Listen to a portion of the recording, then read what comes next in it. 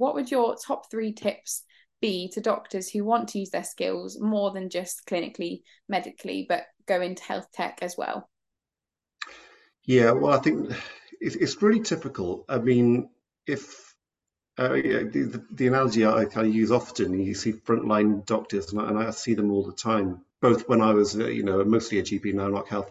It's like they're kind of like they're in a trench and they're being bombarded day in day out with work tasks, and they don't actually make any ground, and their job is almost just to survive. There's a tragedy. You see this. And they kind of they go for a break, and someone pats them on the back and says, well done, old boy. Here's your paycheck. Go back in tomorrow. And it's that endless attrition.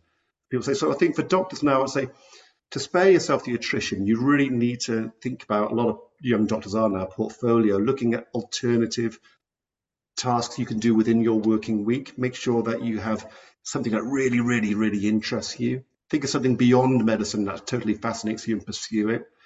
Really ensure you look after your physical and mental well-being. And when it comes to, if you're interested in technology, which you really should be, really find not just what's the shiniest gadget out there, but what's your motivation. I mean, my motivation is clear: it's prevention.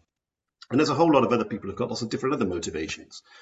Find out what it is. What makes you happy. How can you make that happy benefit other people, but also benefit yourself, so that you wake up every day thinking, wow, I've got a great idea. So I think, yeah, you have to follow your happiness. Don't overwork yourself, because medicine is fascinating, and it continues to be fascinating.